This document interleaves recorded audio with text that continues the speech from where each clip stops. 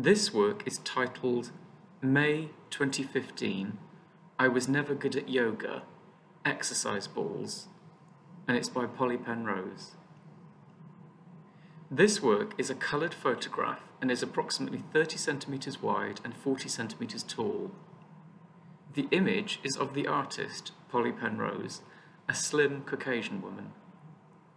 She is naked, sat on a pile of wooden blocks, with the bottom of her feet tucked up and resting against the blocks. She is in the centre of the frame. She has scrunched up her torso and holds 6 plastic turquoise exercise balls with both arms. Her breasts and face are covered up by the balls. She looks as though she is trying to hide behind them.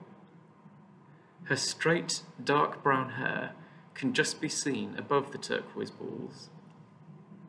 She's in a brightly lit room with natural floorboards and white walls.